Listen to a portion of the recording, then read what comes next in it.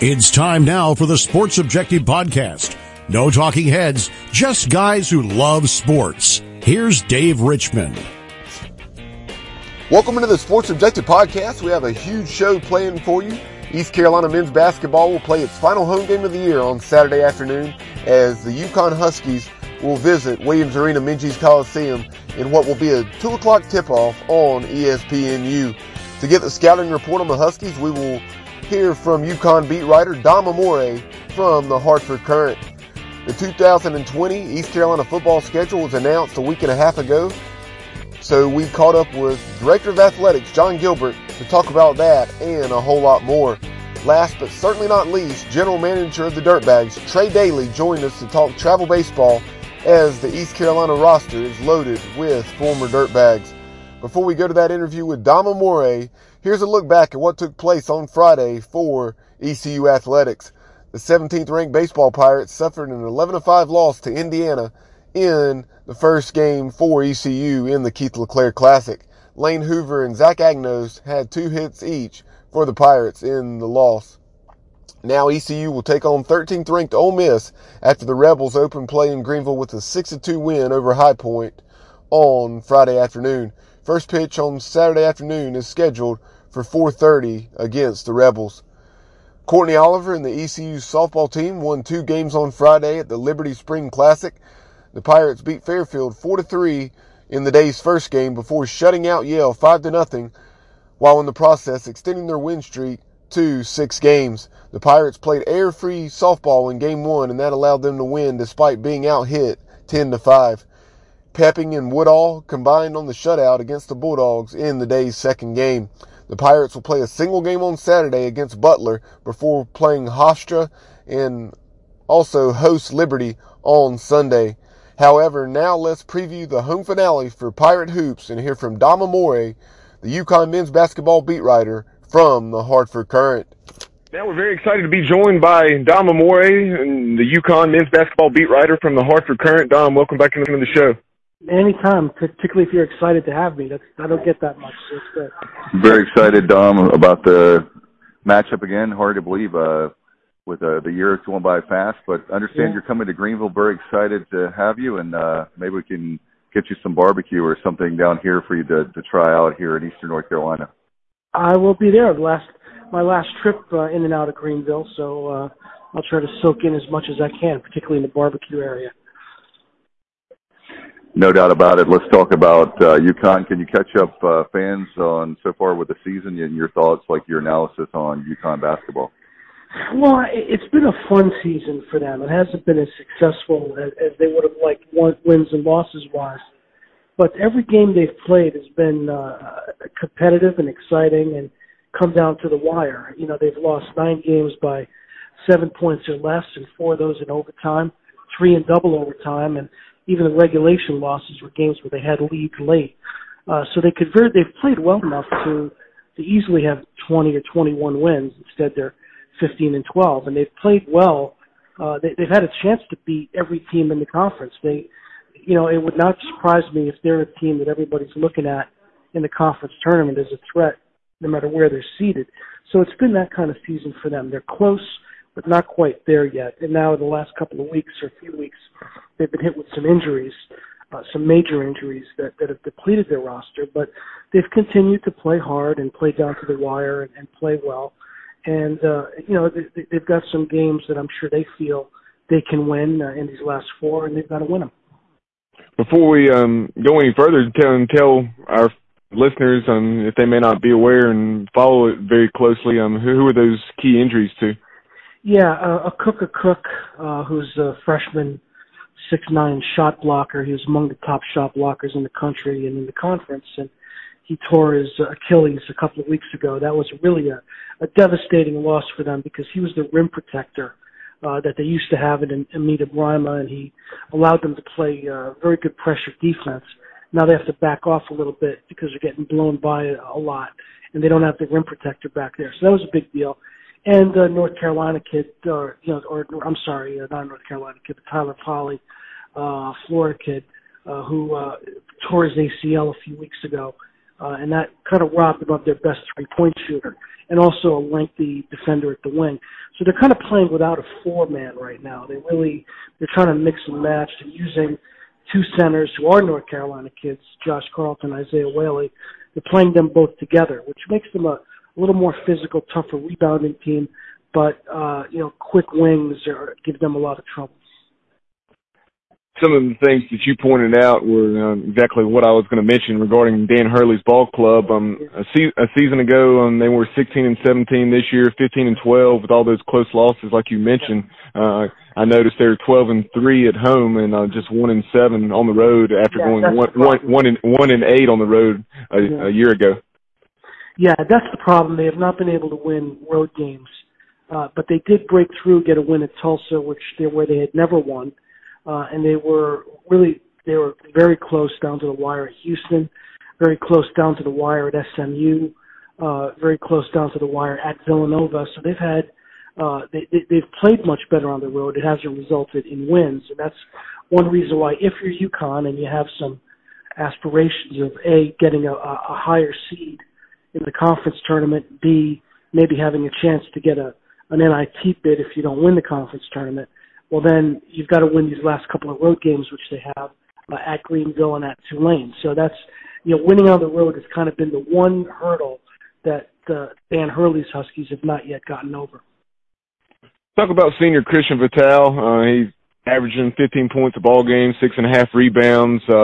He also does a pretty good job of distributing the ball, and he's averaging, I think, more than 2 steals a game, if I saw correctly, close to 2.5 steals a game, and he shoots more than 91% from the free throw line. Yeah, a very good, solid all-around player. He's a guy that when they recruited him, he was kind of the 6th guy or in a class, or 5th guy, an afterthought to a recruiting class that was very highly regarded, and yet he's become the most impactful member of that class. He's been a starter for most of his 4 years, and he can drive you nuts by maybe jacking up some threes that you wish he wouldn't jack up, or turning the ball over, or trying to do some things that he really doesn't do. But in this senior year, and particularly in these last 8-9 games of his senior year, he's become a much more under-controlled player, much more a player who limits mistakes, and yet still does the things that he does. He competes very hard, he plays very hard, plays defense very hard. A lot of those steals that he gets result in easy baskets because he makes those live steals at midcourt a lot. And he's shooting a little bit better these days. But the big thing with him is he's just a tough, gritty player, the kind of player that Dan Hurley likes and wants, even though he occasionally wants to wring his neck. But the fact is, Hurley, I think, was very fortunate to inherit him in the program, because I think he's really helped Dan instill what he wants to instill in terms of an attitude in this program. So he's a guy that UConn's really going to miss when he's gone, and they're going to be out looking for somebody to replace him. He's not going to be an easy guy to replace, because if you look at those numbers, he does a lot of things for you. Diving into the front court, these are a couple guys you've already mentioned, North Carolina natives, Josh Carlton and Isaiah Whaley. Whaley being from Gastonia, while Carlton's from very nearby Greenville and Winterville, and really touches Greenville. And I know he had a host of fans there a season ago, like you would expect. But he's a guy that absolutely gave East Carolina fits a season ago when didn't have some of the post bodies that we have now. You have a guy like Charles Coleman. He's very raw, but at the same time, he's at least a big body that the Pirates did not have a season ago. And Josh Carlton last year in 2 games against the Pirates, he had a combined 40 points and 26 rebounds. Yeah, Josh had a really good year last year as the most improved player, co-most improved player in the conference. He's been a little bit of a disappointment this year. He hasn't made the same kind of jump that they would have hoped he would make sophomore to junior year. But he's still a solid guy. He could still be very effective inside. But Isaiah Whaley has really been a revelation for UConn. He's a guy that barely played last year. Looked like he might be on his way out of the program, but he stuck with it, and he got bigger and stronger in the off season. And he's a guy that accepts coaching extremely well, does not make a lot of mistakes, and he's really been a huge part of UConn's recent success. He's starting now with the Cook gone, as I mentioned, and he's really, really played well. So I think from UConn's standpoint, now that they have two guys down there, they could be very effective. It's just the problem is that that's all they have. So if those guys get in foul trouble, they really have to go to a small lineup, maybe more than they'd like to. Talking about one of those smaller guys, talk about James Booknight. He started, I think, 12 ball games up to 24 in which he's played. He's averaging close to 13 points, and he hasn't shot an abundance of threes, but he's knocking them down in a 38% clip. Yeah, he's starting to shoot more and make more threes, which opens up his game a little bit. And he's a dynamic player. He's the kind of player that teams would be used to seeing in a UConn uniform if you go back to past, guys like a Rip Hamilton and some of the NBA caliber players that UConn's had. He's in that class, and that's something. He's the most dynamic and exciting player that UConn's had in quite a while, and he'll probably be the guy that you notice, not having seen UConn yet this year. He's probably the guy that you all will notice when UConn gets down there and starts playing. Prior to coming to Greenville, though, the Huskies will be taking on UCF later on tonight, tonight being Wednesday at the XL Center in Hartford, 7 o'clock tip-off. And this is the first time these teams have met this year. UCF has had a disappointing season after such a stellar one a year ago, but the Knights here recently did go up to Fifth Third Arena inside the Shoemaker Center at Cincinnati and win, which very few teams do. Yeah, you know what?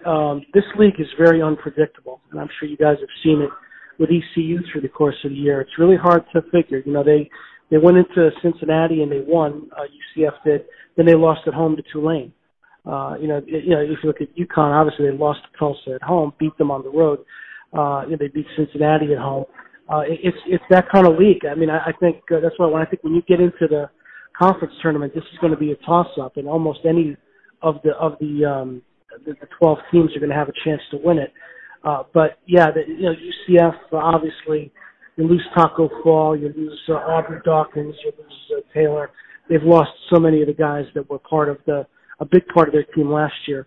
So it's kind of a transitional year for Johnny Dawkins. He'll have them back, but yeah, this has been a bit of a disappointment. But like any team in the league, they're a threat to beat anybody, or they could lose to anybody. Well, Dom, I know you're making the trip to Greenville this weekend for the game, 2 o'clock tip-off on is it ESPNU or ESPN2? One of those two. But this is nationally televised, and so safe travels to you as you make your way down south to Greenville, and we'd love to catch up with you on Saturday. Yeah, you got to come on up Thanks, to the Raptors at Dominguez and say hello. Thanks so much, Dom, for coming on the show to talk about Dan Hurley's ball club and what should be a very entertaining game and electric atmosphere in Minges later on today. There's been much talk in recent days about the Pirates season opener with Marshall being moved to week 0. So right now, let's hear from East Carolina AD John Gilbert on that and much more. Well, as always, it's a lot of fun. We have a chance to sit down with this next gentleman, right, Bubba? Yep, I always love having John Gilbert, Director of Athletics at East Carolina, on the show. John, welcome in. Thanks for having me.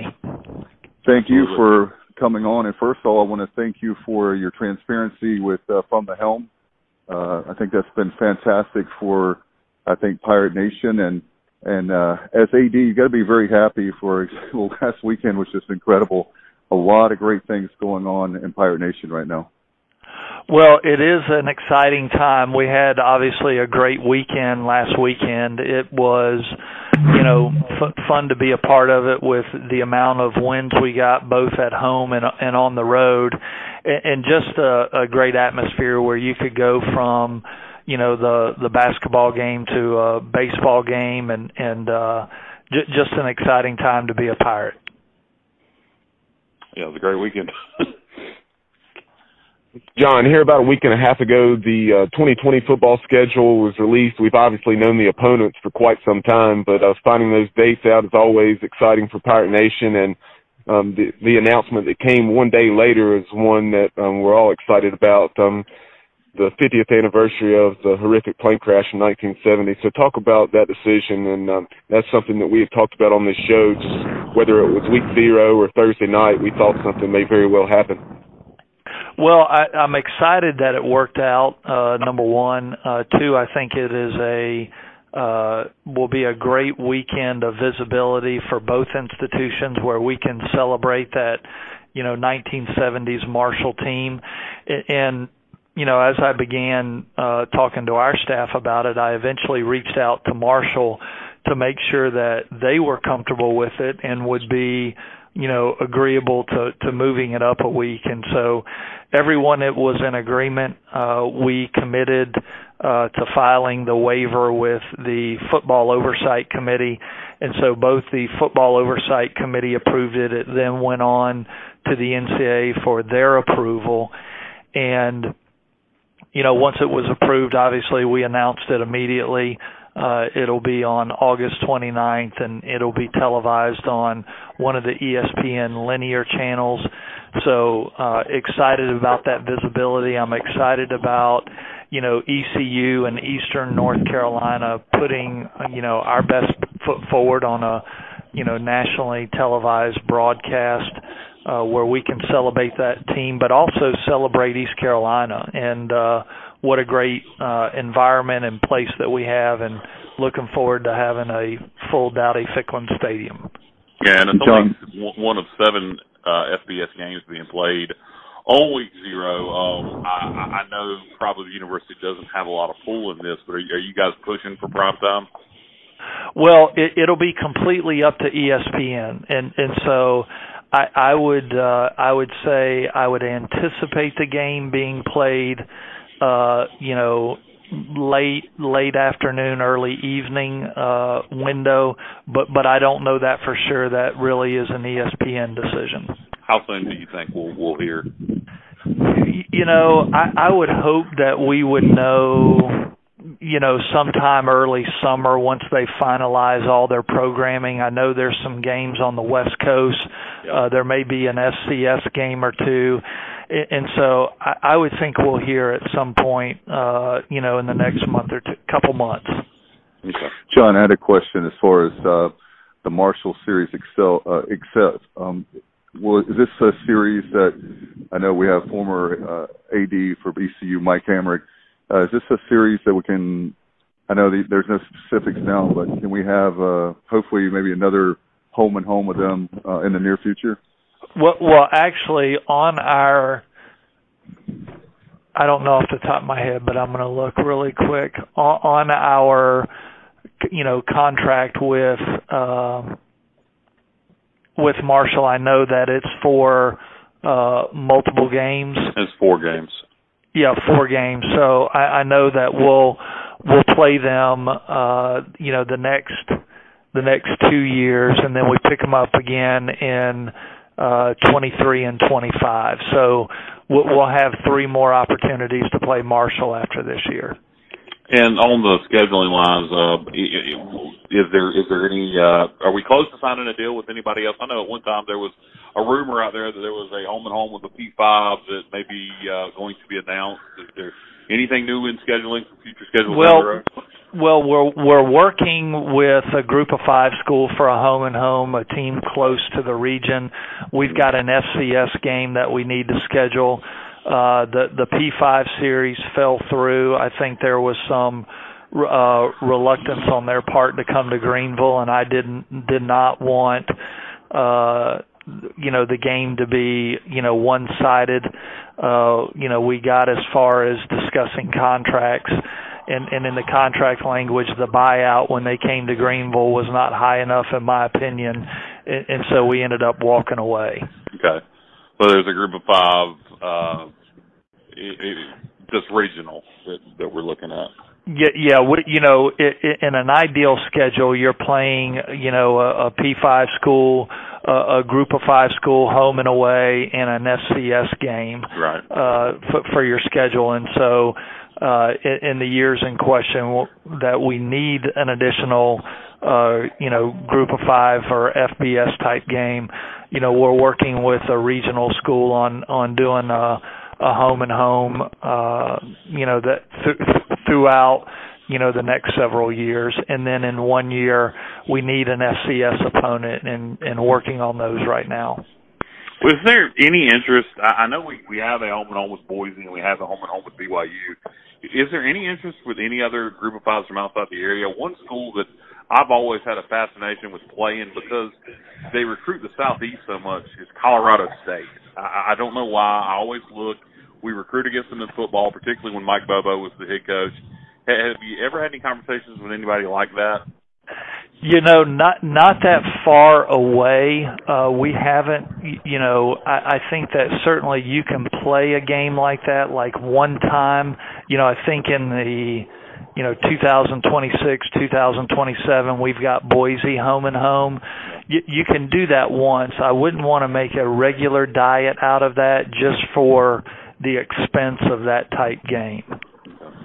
I was going to ask that very question. As far as scheduling goes, obviously you want to have an attractive schedule for a nice segue for season tickets. How are you thinking season tickets? I know we opened up season tickets earlier. As far as sales, how are things going so far? Well, we're trending in the right direction. Obviously, March, April, May are really big months for us from a season ticket standpoint. We are going to put a chart up, kind of like the United Way type chart where everyone will get to see where our progress is. And so I really want to achieve the 16,000 threshold. Our season ticket, number last year, while it was improved from the previous year, it's not really where we need to be from a competitive standpoint, and a lot of our funding for our programs comes out of season tickets. And so we really need to do a good job of trying to get to that, 16,000 threshold in season tickets. We also need to sell single game tickets, and I do think moving the Marshall game to week 0 will help in that regard. People will not have to choose between going to the game or going to the beach on Labor Day weekend.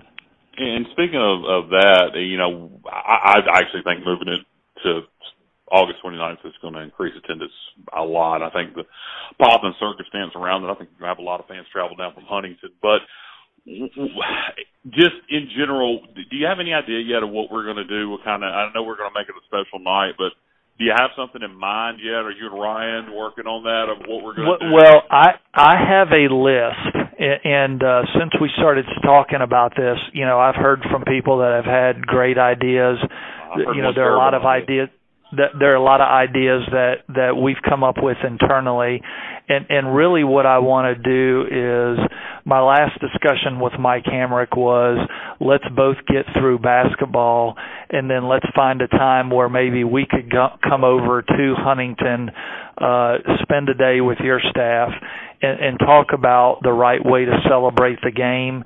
And I want to find the balance of doing a really good job of celebrating that team and the memory of that team and the family members, while also understanding it is still an ECU home football game and we need to win the game.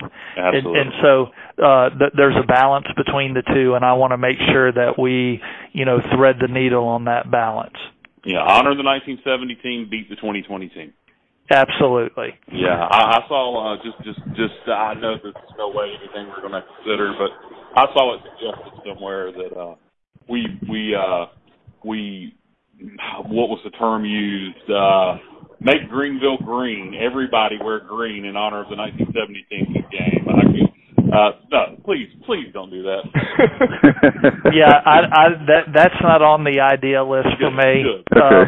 I clearly think there are some ways that we can celebrate them, but we still want to win the game, and we still want to create a home field advantage for our football team, and I think we can do a balance of both.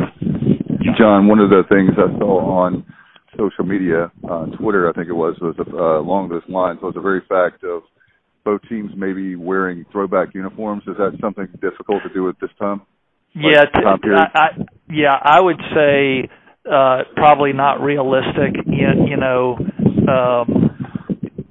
I can't speak to exactly what we're doing yet because we've not finalized that. We're still very much in the discussion mode. But I would think, there will be some 1970 type things around the game. Do you all know what the number one song was in the country in 1970? No clue. Bridge Over Troubled Waters by Simon and Garfunkel. All right. Wow. Wow. Right. I love the song. I don't know that song's going to get anybody fired up. Hey, look, everybody's got their own taste in music, John. I prefer that to some of the stuff we do play. I understand. But speaking of things from 1970 being at the game, yes, Dave Richmond will be at the game. That's good to hear. Yes, I definitely will. As far as let's talk some athletic facilities. Want to see if there's any update on anything. I know always with no matter where you work, there's obviously budget constraints. I know that full well. Are there any talks as far as any more about the indoor practice facility, maybe some other things for the other sports? Obviously, indoor practice facility is of great interest. I think, obviously the funding model, we would have to, have a solid plan on what that direction is. I think, a new chancellor coming in, is important for us as we look at what we do. We're just wrapping up the softball batting cages and closing those.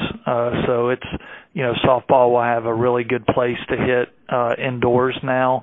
We still want to improve the branding around the athletic facilities. And so I would say at this point, nothing major going on, but a lot of little things from a branding type perspective. Yeah, and how do you continue to upgrade and move forward and advance and do little things like that when there is some struggle financially? I mean, how tough is that? People want an indoor practice facility when we're still paying for Town Bank Tower. Yeah, and the reality is we're going to be paying on Town Bank Tower for a long time, and we've got to continue to figure that out from a financial standpoint. We've got to sell tickets and generate revenue to help fund those things, but we also can rely on private giving for donors to help invest in some things.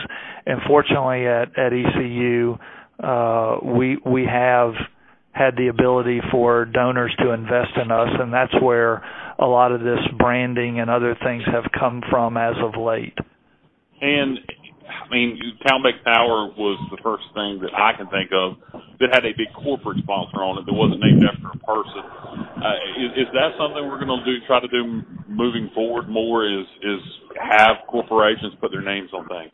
Absolutely. We've got a couple other naming opportunities that, trying to finalize. But yes, we need, private donations. We need corporations to invest in us. I am thankful for Town Bank and the commitment that they made, particularly at the time when they made it. It did show a lot of individuals in this region that, we are still a worthy investment and we are trending in the right direction. Yeah, absolutely. John, I wanted to bring up, obviously we have our final men's home basketball game on Saturday against UConn, and so I've heard the ticket sales for that are ahead of where they typically are, so that was awesome to hear. But one of the things this year that I think you and the staff of Ryan Robinson, Eric Ward and company that have done a tremendous job with is the promotions. And you have the snow globes, you had the vintage coasters, and just some terrific giveaways that haven't necessarily been there in the past. Well, we've got a really good external unit. We've got a lot of good people that work in our marketing department, our social media, and they are really creative and have done a good job of, one, generating some revenue, increasing fan entrance, interest. And then, just making sure that it's entertaining when you come to the game. So I am thankful for that group and definitely think that they've helped spark some interest in basketball this year. Yeah, speaking of Ryan Robinson, he's running the Pirate Club right now. How was that coming, searching for a new Pirate Club leader? Well, we haven't really begun the search yet. We're taking our time. I want to really make sure that we're on good, solid footing in the Pirate Club before we reach out. And so we're doing a lot of talking and listening and want to make sure that we're doing the best that we can do internally before we bring an external candidate in. John, I had a question as far as this weekend, very special, but we're all very excited about the Keith Clare Classic. Can you talk about maybe some festivities or certainly your thoughts on a huge weekend for EC baseball as well? Well, obviously the Keith LeClaire Classic speaks for itself and what Coach meant to East Carolina, the university, and really this region, and his impact is alive still today with this baseball program. And bringing in the caliber teams that we have with, Indiana and Ole Miss and High Point and obviously East Carolina should be a great weekend of baseball. Obviously, we've got to take one game at a time. I think Saturday will be a great day of Pirate athletics where you'll be able to go to a men's basketball game at 2 o'clock versus Connecticut. Baseball's at 4:30, and then we have women's basketball at home for senior night against Tulane. So a lot to attend for Pirates this weekend, and excited about what the weekend holds for us. John, and along the lines of baseball, something I kind of wonder in general about athletic directors. When you got a coach like Cliff Godwin, and Cliff's very well compensated, but he's somebody that's going to come up for SEC jobs every year because of the success he has and the ties to the conference he has as an assistant down there in the past. Is that something you have to pay more attention to? Do you have a list of candidates you keep up with, or guys that, hey, if Cliff leaves for a better job or perceived to be a better job, this is somebody we'd look at, or do you just cross that bridge if you get there and hopefully you don't? Well, obviously, Cliff has achieved a high level of success here, and we want Cliff to be our head coach for a very long time and want to continue to do things to help incentivize baseball. And Cliff has told me multiple times how much he, loves being the head coach at East Carolina. And obviously with him being an alum and former Letterman, I believe him. But you also have to be prepared that, at some point, there may come a school that hires one of our coaches in any of our sports if they achieve a certain level of success.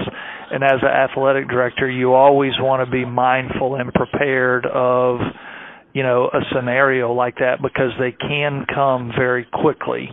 And so in that case, I think you're always in your head thinking about, a list of people for every sports program you have. And it's always a lot of preparation for sure. It is a lot of work and preparation. Sorry, Dave, but I was just going to ask while we're on baseball, here, I guess next weekend, the Pirates will be down in the Charlotte area taking on the 49ers, 3-game series. Obviously no home basketball going on. I think basketball is at UCF on Sunday, so will you be able to attend that series? Actually, I'm right now on my calendar, I'm traveling with men's basketball to UCF is where I plan on being. So that means you have to be at the games, Bubba. You live right near close to Charlotte, so you'll be representing the university, Bubba. And then I guess, John, we're wrapping this up along the same lines of baseball schedule. And question I just thought of that I wondered about when looking at the baseball schedule and looking at spring game weekend. Is there a way? I mean, I think we've tried to schedule the spring game with Pirate Fest, but is there a way that the football staff and the baseball staff, any way they could get together and do the spring game in the future the same weekend as a home baseball series?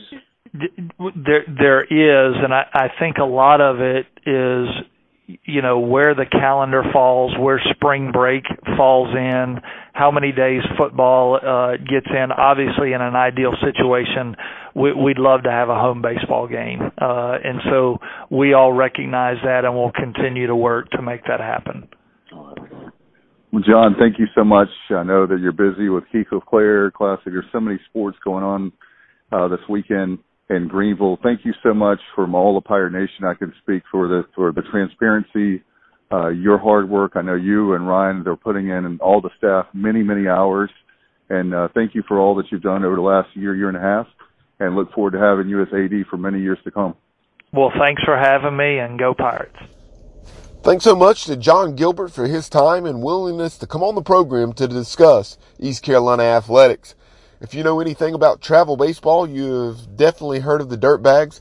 Last summer, we enjoyed talking with Trey Daly, East Carolina alum and GM of the Dirtbags. Well, we caught up with Trey on Thursday afternoon and discussed past, current, and future Pirates, and a whole lot more. Let's go to that conversation right now.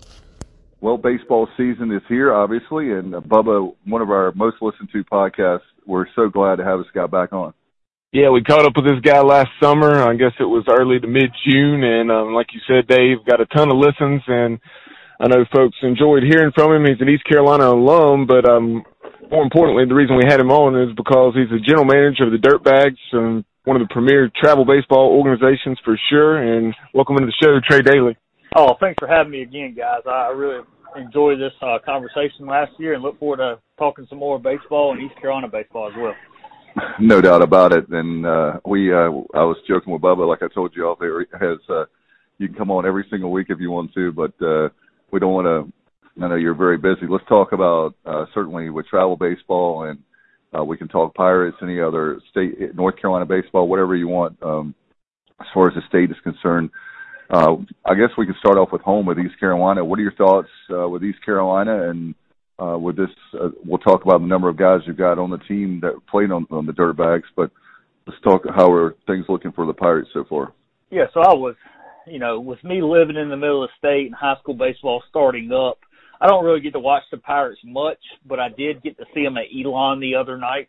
And I told Jeff Colombo, the recruiting coordinator with East Carolina, the first thing I noticed about the kids that played for us that are now over at East Carolina, when I walked in, the first thing I noticed was how physical the kids have gotten, which hats off to their strength conditioning coach. I think it's Brandon Golden.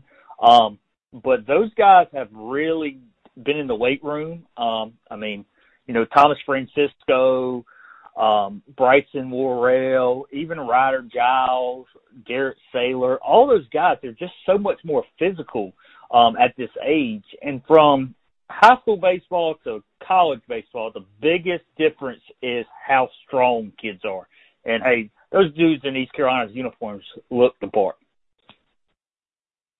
Yeah, no doubt about it. And so let's talk specifically. I know there have been a lot of former Pirates that played for you guys, and then also current East Carolina players. And so who were some guys on the current roster that played for the Dirtbags at one time or another? So we had out of 35, we had 19 of them. The guy I always start with is Ryder Giles, the shortstop at East Carolina. I remember when he actually didn't play for us his freshman year, and I heard wind of his name, so I went down to Union Pines, and it took me all of 3 ground balls to watch that guy field a ground ball and go, okay, that guy can really play defense. He played for another travel team, which is crazy, his freshman year, and they put him in the outfield. I'm not calling anybody out, but that guy is one of the best premier infielders I've seen that's doing this. So the Pirates have got a good one at short.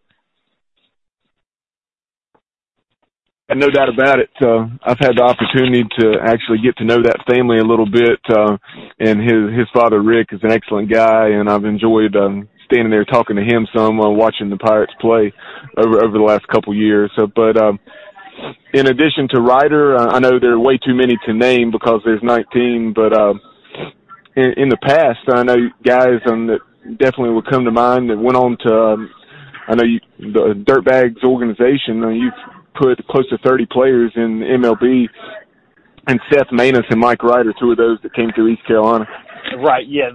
So I was actually not involved with the Dirtbags at the time when those two came through, but I was coaching high school baseball, and I saw Seth Manus in the bullpen over at a high school in Greenville, and, you know, hats off to the guys at East Carolina and the pitching guys and the head coach over there at the time. Like, Seth Manus got better, and that's the key to all these guys, no matter who, you know, you go in with this big bullseye on your back, and you've got to live up to it. So, you know, hats off to those guys continuing to get better. That's the key to the whole, you know, travel circuit, college baseball, pro baseball, because eventually it's going to run out if you don't get better.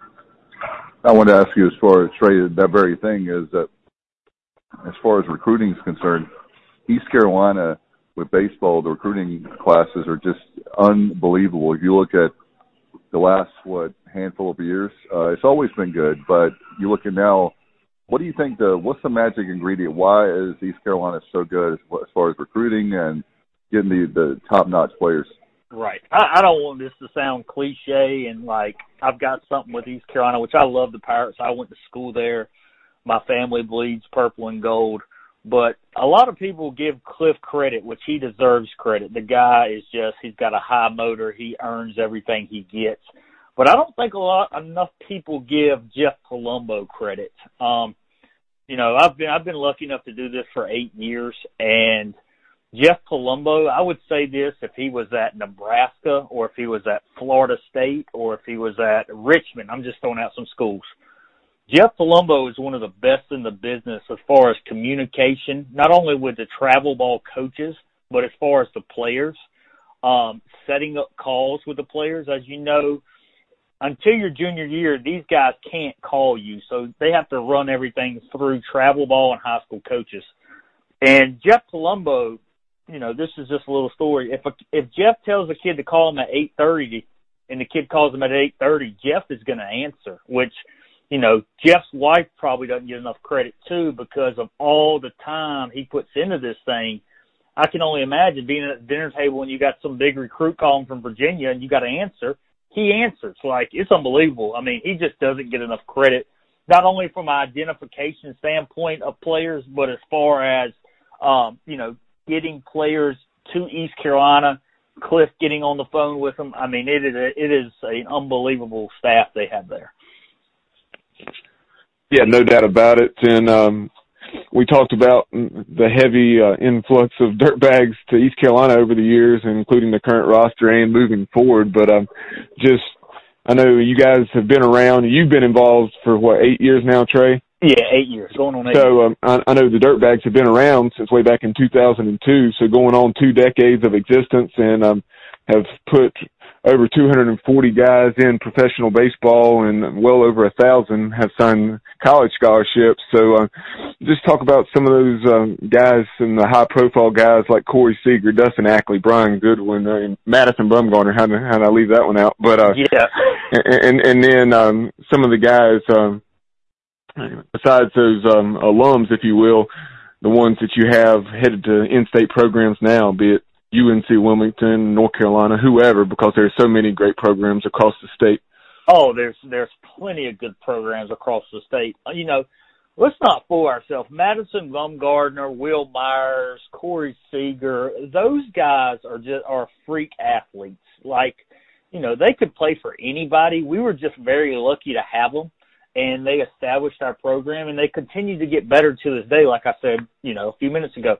Those guys helped us really take off, and we've continued to – we do it a little differently now. We get out and we watch the kids play, and we watch the kids play in North Carolina. And, you know, I'm looking at my schedule for next week and getting on the road starting tomorrow. I'll be in South Carolina next week watching some of our kids play. But going back to your question as far as, you know, Will, Corey Seager, all those guys were very, very talented, and they have been taking advantage of some opportunities that they were given at a younger age, and they have just succeeded. I mean, again, if you don't work, it doesn't matter how good you are. The game's going to run out on you. I mean, you look, I always use this name when I talk about dirtbag players getting better. Adam Warren is one of my best friends, and he's 4 years younger than me. But long story short, as a freshman in high school, if you would have told me he would play in the big leagues, I would have bet my house on it. He's been in the big leagues 10 years now, and he was nothing but a 76 to 80 mile an hour right-hand pitcher as a freshman in high school. Wow, that's amazing. So talk about as far as people that are getting in, we talked about this before, I think last year. You can listen to the first interview, but can you talk about travel baseball as far as kids and how they can go about getting started with that whole process? Yeah, so, travel baseball is, I don't want to say it's a monster, but it really is. It's such a big environment for kids to play in. First of all, with travel baseball, you've got people out there, which is, there's more than one way to skin a cat, but you've got people out there that are trying to win championships. Now, don't get me wrong. I like to win just as much as anybody else. But then you've got some guys out there that are trying to get kids to college baseball. And I think that's where we differ from a lot of people. We're going to win because we've got good players, but we want to develop these guys to be ready to be part of something when they get to college, no matter if it's Division I through Division III. It's all about, or junior college, it's all about making the kids ready to be part of the program they're going in. And with Cliff Godwin, I know the kids in our program really well. Well, Cliff always asks me, hey, who should I, talk to? Who does Jeff need to get on? We talk often. And one thing, and you guys hear this, Cliff talks about toughness. Are these guys tough?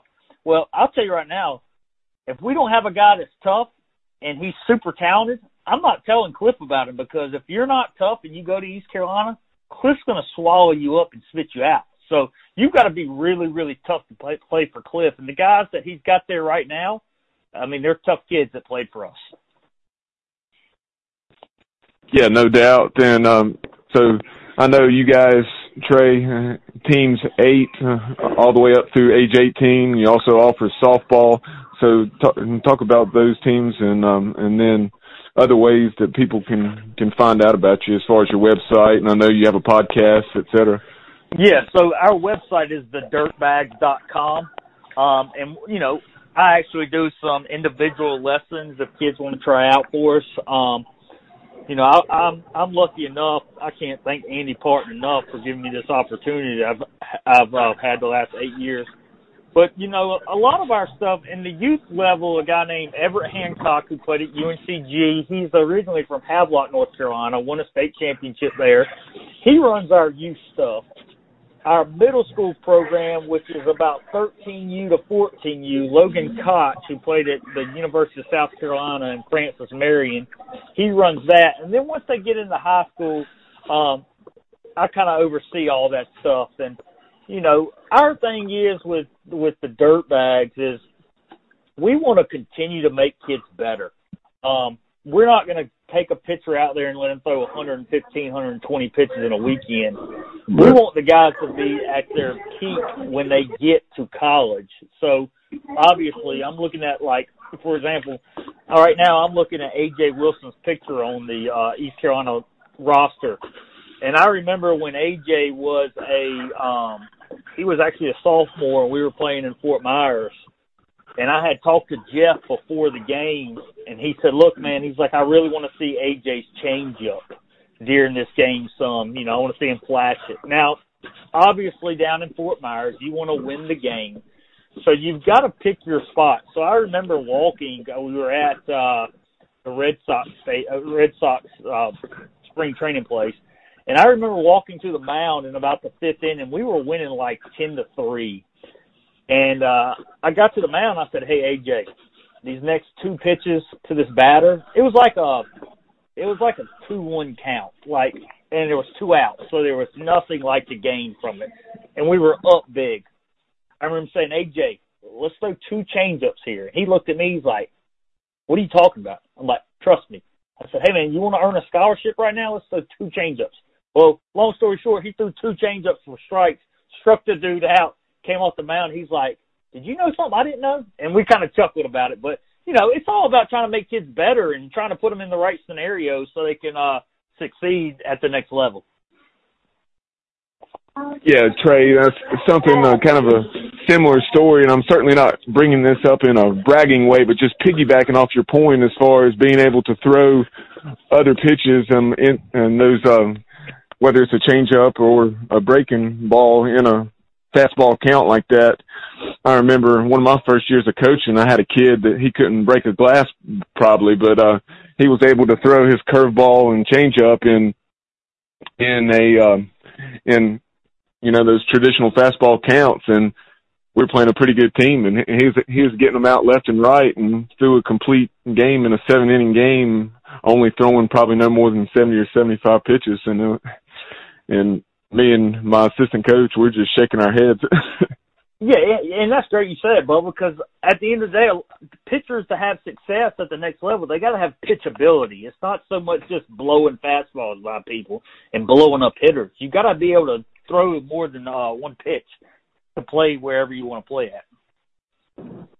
No doubt about it. In fact, Trey, I know that that very fact when they get to the high school level, but also college level, you look at a guy like Gavin Williams, I know that he's been working hard on getting another pitch or two, right? Or perfecting, I think he has pitches, but working on those more than just having a 96-mile-an-hour fastball. No doubt. It's funny you bring up Gavin Williams.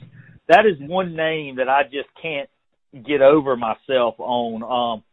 When Gavin was a sophomore at Cape Fear High School, I remember going down there. You know, Gavin, he's 6'5", 6'6". He's a big guy. And he was hurt that game I went to, but I swear, and I talk about this often, I didn't see any 6'5" or 6'6" guy in that dugout. Like, that one, baffles me because I feel like I have North Carolina high school baseball in the palm of my hand and knowing where players are. But Gavin, I never saw Gavin in high school, which is crazy. He was hurt, but I just want to think he wasn't at that game. Yeah, and I want to say now that once you did find out about Gavin, like I know coming out of high school, because obviously his freshman year at East Carolina in that series against the Tar Heels at the DBAP, it was well noted on social media how he hit triple digits a time or two. Yeah. So back when he was at Cape Fear, any idea how hard he was throwing in? Was he like a 96 guy or? When he was at Cape Fear, as crazy as it sounds, he was an upper 80s guy. Now he might have touched 90, but he was more of an upper 80s guy. So again, we talked about strengths and the guys being in shape and all that earlier. That's a big key to it once they get to college, and that helps the velocity and whatnot. Now I'll tell you this: talking about a Pirate that never made it to campus. I remember watching Mackenzie Gore. He was 14 years old, and I was coaching Turner Brown's team at 15 years old. And Mackenzie threw against us at it was one of the Brunswick County schools we were playing at in the middle of nowhere down there. He was 14 now. Now we won the game, but Mackenzie Gore at that time was at 14 now, he was 75 to 80. And he diced us. Oh my God! I mean, absolutely diced us. And thank God he got off the mound so we could win the game. But he was good. Yeah. Are there? Can we talk about future Pirates that are coming to? They're on your roster now that are coming to East Carolina. Yes, absolutely. I'm going to start where we were lucky enough this fall to have Josh Moreland from Maryland. Big left-handed hitter, 6'4", 230. Now, that guy's got some serious juice. He's got a chance to really hit the middle of the lineup at East Carolina moving forward. So that's a good bat to come in. Cohen Moreno, he is anywhere from 92 to 95 right now. He's getting some draft interest, obviously. But Cohen's a guy that's played in our program for 4 years. He started when he was in 8th grade. And he's played every position on the diamond. And finally he figured out he was a pitcher. And he's got a chance to make some money one day being that pitcher. Hopefully he gets on campus before that. The kid I really like, obviously I like those two. Cameron Clutch, I remember telling Cliff about him younger in his career, and Cliff came and watched him at Lewisburg High School. And Cam's a two-way guy. I know Cliff talks about #2wayu, but Cam's going to be able to do both. The game Cliff came to, not only did he pitch, but he hit a jack in the right field at Lewisburg. I mean, it was well out of here. So Cameron Clonch is a guy. Danny Beal is a guy that can really pitch. He's going to be anywhere right now from 86 to 90. And the strength program is really going to help him. He's coming out of Reagan High School, where Garrett Saylor's from. C.J. Boyd is a kid coming out of Reagan High School as well. He's a very versatile kid. I found C.J. during a high school game 2 years ago, and the reason I found him was that his arm strength was so much superior to everybody else. I didn't even see him hit to start with. I saw him throw a ball from third base to first base, and I was like, that guy's got a good arm. So he's been up to like 92 on the mound. Now, he needs to work on some other pitches, which he doesn't pitch much, but he's very versatile. He can play any position on the diamond. So he's a good player that's coming in there. And one of my favorites going in there. Now, I don't know if he's going to like make a impact there because they're getting so good, but he is definitely going to work and make somebody work harder, and that's Garrett Chandler. I was lucky enough to coach Garrett for 2 years, and this guy is like Cliff Godwin mold. He works out at 5 a.m. every morning, and then he works out after baseball practice. So wow. He's got a motor that doesn't stop. So he like I said, it'd be interesting to see what happens at East Carolina, but I know the kid's not going to get outworked, which is awesome for Cliff.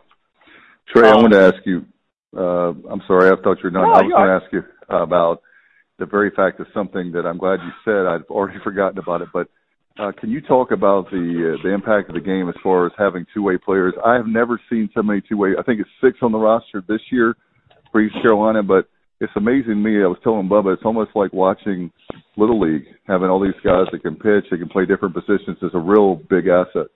Yeah, it's funny you say that because I'm talking college baseball across the scheme. When coaches recruit players, now, look, every pitcher out there thinks they can hit, and every position player thinks they can pitch, but none of them really can do it. So when college coaches recruit players, they always talk about, hey, we'll give you a chance to hit. We'll give you a chance to hit. And normally they go in the fall and they get a couple at bats and then they have to stick to pitching. Or, you know, they get in the field, they give them a couple innings, and then they go back to the field. So the two-way U is funny because Cliff is actually sticking to his guns when he says that. He's telling the kids what they want, not only what they want to hear, but he's holding up to what he's telling them. So, and you don't find that much this day and time. I mean, we're talking about two-way players right now in this 2020 class coming in. I mean, I just saw Landon Ginn throw the other day, and his velo was up to 92 and hit a jack from the left side. And I'll say this on the record. If Cameron Clonch can adapt to Cliff Godwin's system and how tough he is, he's got a chance to be just as good as Burleson, if not better. And I know that's singing high praises, but I've seen both the kids at this age, and I coached both the kids between Burleson and Clonch.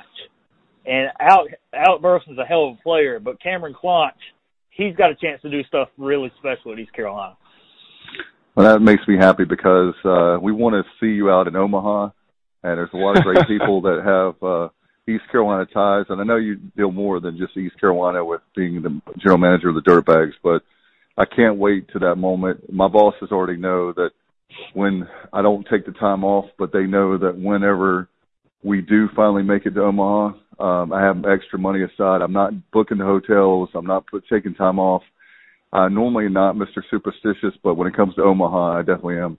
Oh, yeah, you know, I've already told my wife when they get to Omaha, it's going to be like, all right, we're going out there for a little bit.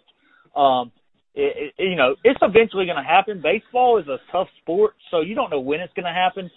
But I know as long as Cliff and Jeff and Dietrich are there, they got a chance. They got a chance every year because they're going to be tough kids. And, you know, at the end of the day, the most talented team normally wins the game. I know Cliff's going to hate me saying that, but tough kids win games too. So, you know, that's just a little bit of, you know, East Carolina's perception of Omaha. And Trey, it's like I've told people when the Pirates go to Omaha, obviously, like you said, it's an ordeal. I mean, it could last 3 or 4 days for you. Hopefully that's not the case. Hopefully it's going to be lasting more like 2 weeks or maybe a little over 2 weeks. So it's something that I told my dad and people that when we go, I said, I don't care if I have to sleep in a tent for 2 weeks. As long as I'm in Omaha, I could care less.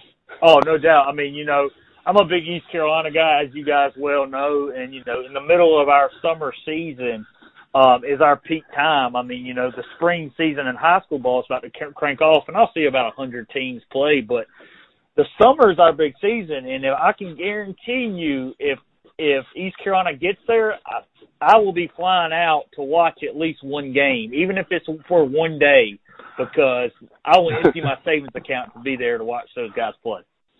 No doubt about it. It's going to be exciting. Dave, I know Trey's been very generous with his time, but something we want to mention right here before we let you go is let's give some love to the other guys with the dirt bags that you have headed places for 2020, 2021, and talk about some of those others that you have committed, whether it's to in-state programs or regional or national. Yeah, so, I mean, if you got, and this is for any listener out there, if you guys have a chance to do this, you need to treat yourself and go to a Garner High School baseball game this year. Because you're going to see a young man by the name of Nolan McLean, who's a senior at Garner. He's going to be up to around 96 on the mound, and he is going to probably, if they don't pitch around him, he's probably going to hit about 10 home runs this year at Garner. He is an absolute freak. He's committed to Oklahoma State, but I'll be honest with you guys. Now, he's committed to play football and baseball. I personally think he's a so much better baseball player. He's going to have a chance to go in the Major League draft. But he's going to be a guy that if the stars align like they should align, that he'll be in the show here in probably less than 5 years. So that's a guy definitely in the state of North Carolina I would see as his senior year is Nolan McLean at Garner. He played for us for 4 years. So we had him when he was in, going into 9th grade, which we're very lucky to have. In the 2020 class, besides Nolan, we've got some guys that, they're going to in-state places. Not only Division I, but Division II, Division III. A bunch of our guys are going to East Carolina, but, we've got a kid by the name of Ryan Wilson, who is a right-hand hitter at Jordan High School. He's going to Davidson, and he's a really good hitter. And Davidson got a great get from him. Jack Hicks is a left-hand hitter from Leesville. He's going to Kentucky with Dan up there. We've had a kid by the name of Colby Wilkerson at Carvance who's going to the University of North Carolina. Now, here's a good one. Ben Saraki from Rocky Mount, right down the road from East Carolina. Really smart kid. He got most valuable pitcher, which is, I know it's a trophy and MVP, but he got the most valuable pitcher in the biggest tournament of his career in Jupiter this past year. And he's going to Elon. Now, this guy faced 2 of the best hitters in the country that will be drafted in the first 2 rounds. And he diced those dudes up from the Orlando Scorpions. So that's an intriguing arm Elon's getting. He's going to be anywhere from 88 to 91 with a really good slider. And, again, he's from Rocky Mount, so he's right up the road. Did you say he's a lefty or righty? He's a right-hander. He's a right-hander. He's got the high spin rate, what everybody talks about, but that guy could really, really pitch. And, we got a kid from New Bern by the name of Declan Champy. He's going to Mercer, and this guy throws from about a 3/4 arm slot, and he's anywhere from 84 to 88, and he just sinks the baseball. He gets a bunch of weak contact, and he just gets people out. I mean, like Ryder Giles, he pitched a little bit for us, and he don't throw the ball over 80, but he just dices people up. Yeah, no doubt about it. Ryder has already come through on a few occasions this year for East Carolina. Yeah, he's Ryder's, like I said, when I went and watched Ryder take those 3 ground balls and was like, I called my boss Andy and was like, all right, this is like too good to be true. There's a infielder in the Oakland Athletics system right now. I can't remember his name. Perfect Game ranked him the number one shortstop in the 2019 class. And 2018 class. And I'm going to go out on a limb, and I'm going to say that Ryder was just as good. Nick Allen's his name. Ryder was just as good defensively as Nick Allen was. And he was the best infielder in the country, according to Perfect Game. Wow. That's certainly high praise indeed. Yeah, you just don't teach that stuff. I mean, that guy's just, I coached Turner Brown. I was lucky enough to coach Ryder, but those hands are really soft, like, ground balls, and watch him make a couple errors the next game because I'm building them up. But he's a special kid, man. He's a tough kid.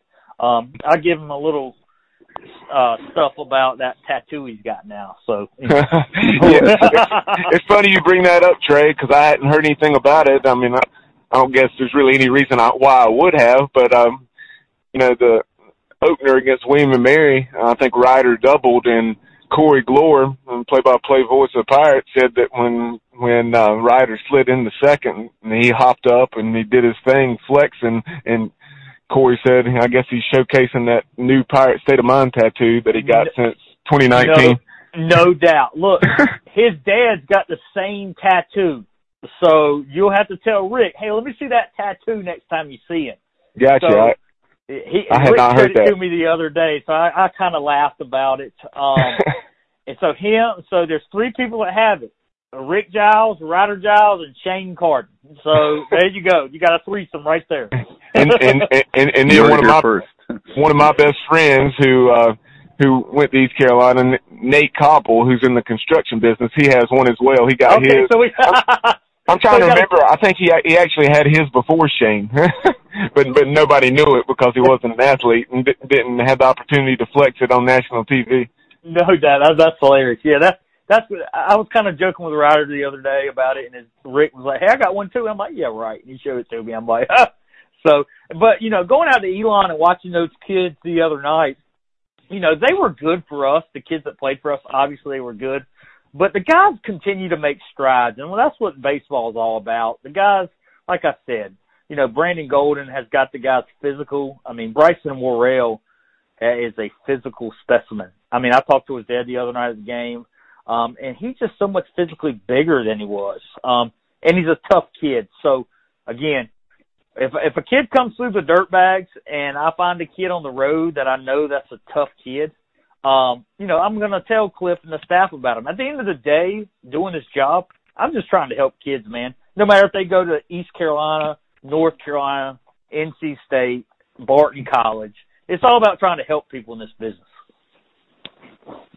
Right, and like you say, I mean, it's not like you're twisting some kid's arm to go to East Carolina. East Carolina has a lot to offer in terms of its baseball program.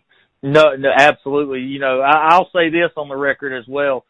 Billy Godwin did a great job at East Carolina, taking nothing away from Billy, but the recruits Cliff and Jeff and Dietrich are getting at East Carolina are really good. And, when you look at the grand scheme of college baseball, Cliff Godwin's one of the best recruiters, but you're only as good as the people you surround your staff with. And, again, Jeff Palumbo does not get enough credit for what he does.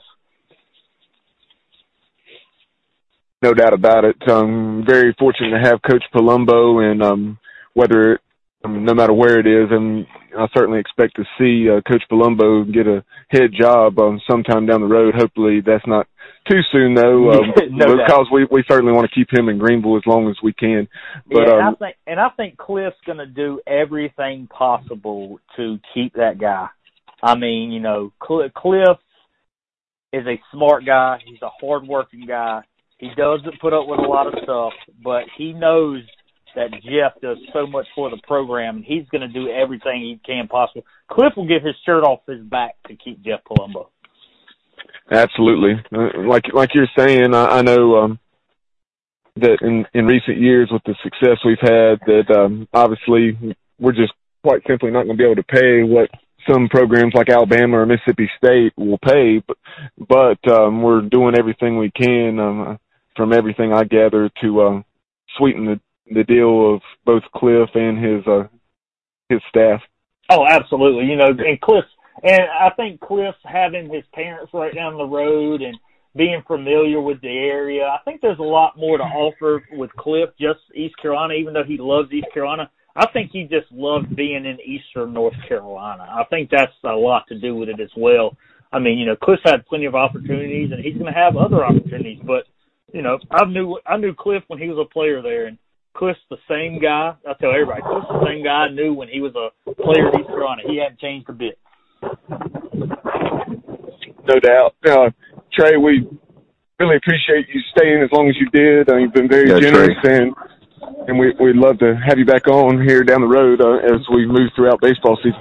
Yeah, absolutely. Like I said, starting tomorrow, I'm going to be on the road probably 4 days a week watching high school baseball. So anytime you guys want to get me on the show, I'll be riding the roads in North Carolina and South Carolina watching the kids play. So I'll be in the car for a while, just listen to the radio if you guys ever want to get me on the show again. All right, keep it between the lines and don't drive too fast, and we definitely will. Appreciate you, Trey, very much. Enjoy the visit once again. Absolutely. Thanks, guys, so much for having me. That does it for episode 285 of the Sports Objective Podcast. Thanks so much to our guests, Dom Amore of the Hartford Courant, East Carolina Athletics Director John Gilbert, and Trey Daly, General Manager of the Dirtbags. Remember, later on tonight, we will have overtime as we will reflect on the Pirates' home finale with UConn. Also, episode 3 of Extra Innings will be available on Sunday night as Coach O, Dr. Gary Overton, East Carolina color analyst alongside Corey Glore, and the all-time winningest coach in Pirate baseball history will join us to reflect on the week that was in East Carolina baseball. We appreciate you listening to the Sports Objective Podcast. Remember, you can listen to our show pretty much anywhere podcasts are found. TuneIn Radio, SoundCloud, Audio Boom, Blog Talk Radio, you name it, you can probably find us there. Remember to follow us on social media, on Twitter at TheSportsOBJ, on Instagram at The Sports Objective. Like and follow us on Facebook, and subscribe to our YouTube channel. Again, we appreciate you tuning into the show, and as always, go Pirates. You've been listening to the Sports Objective Podcast. Join us next time as the guys will be objective, and the objective is sports.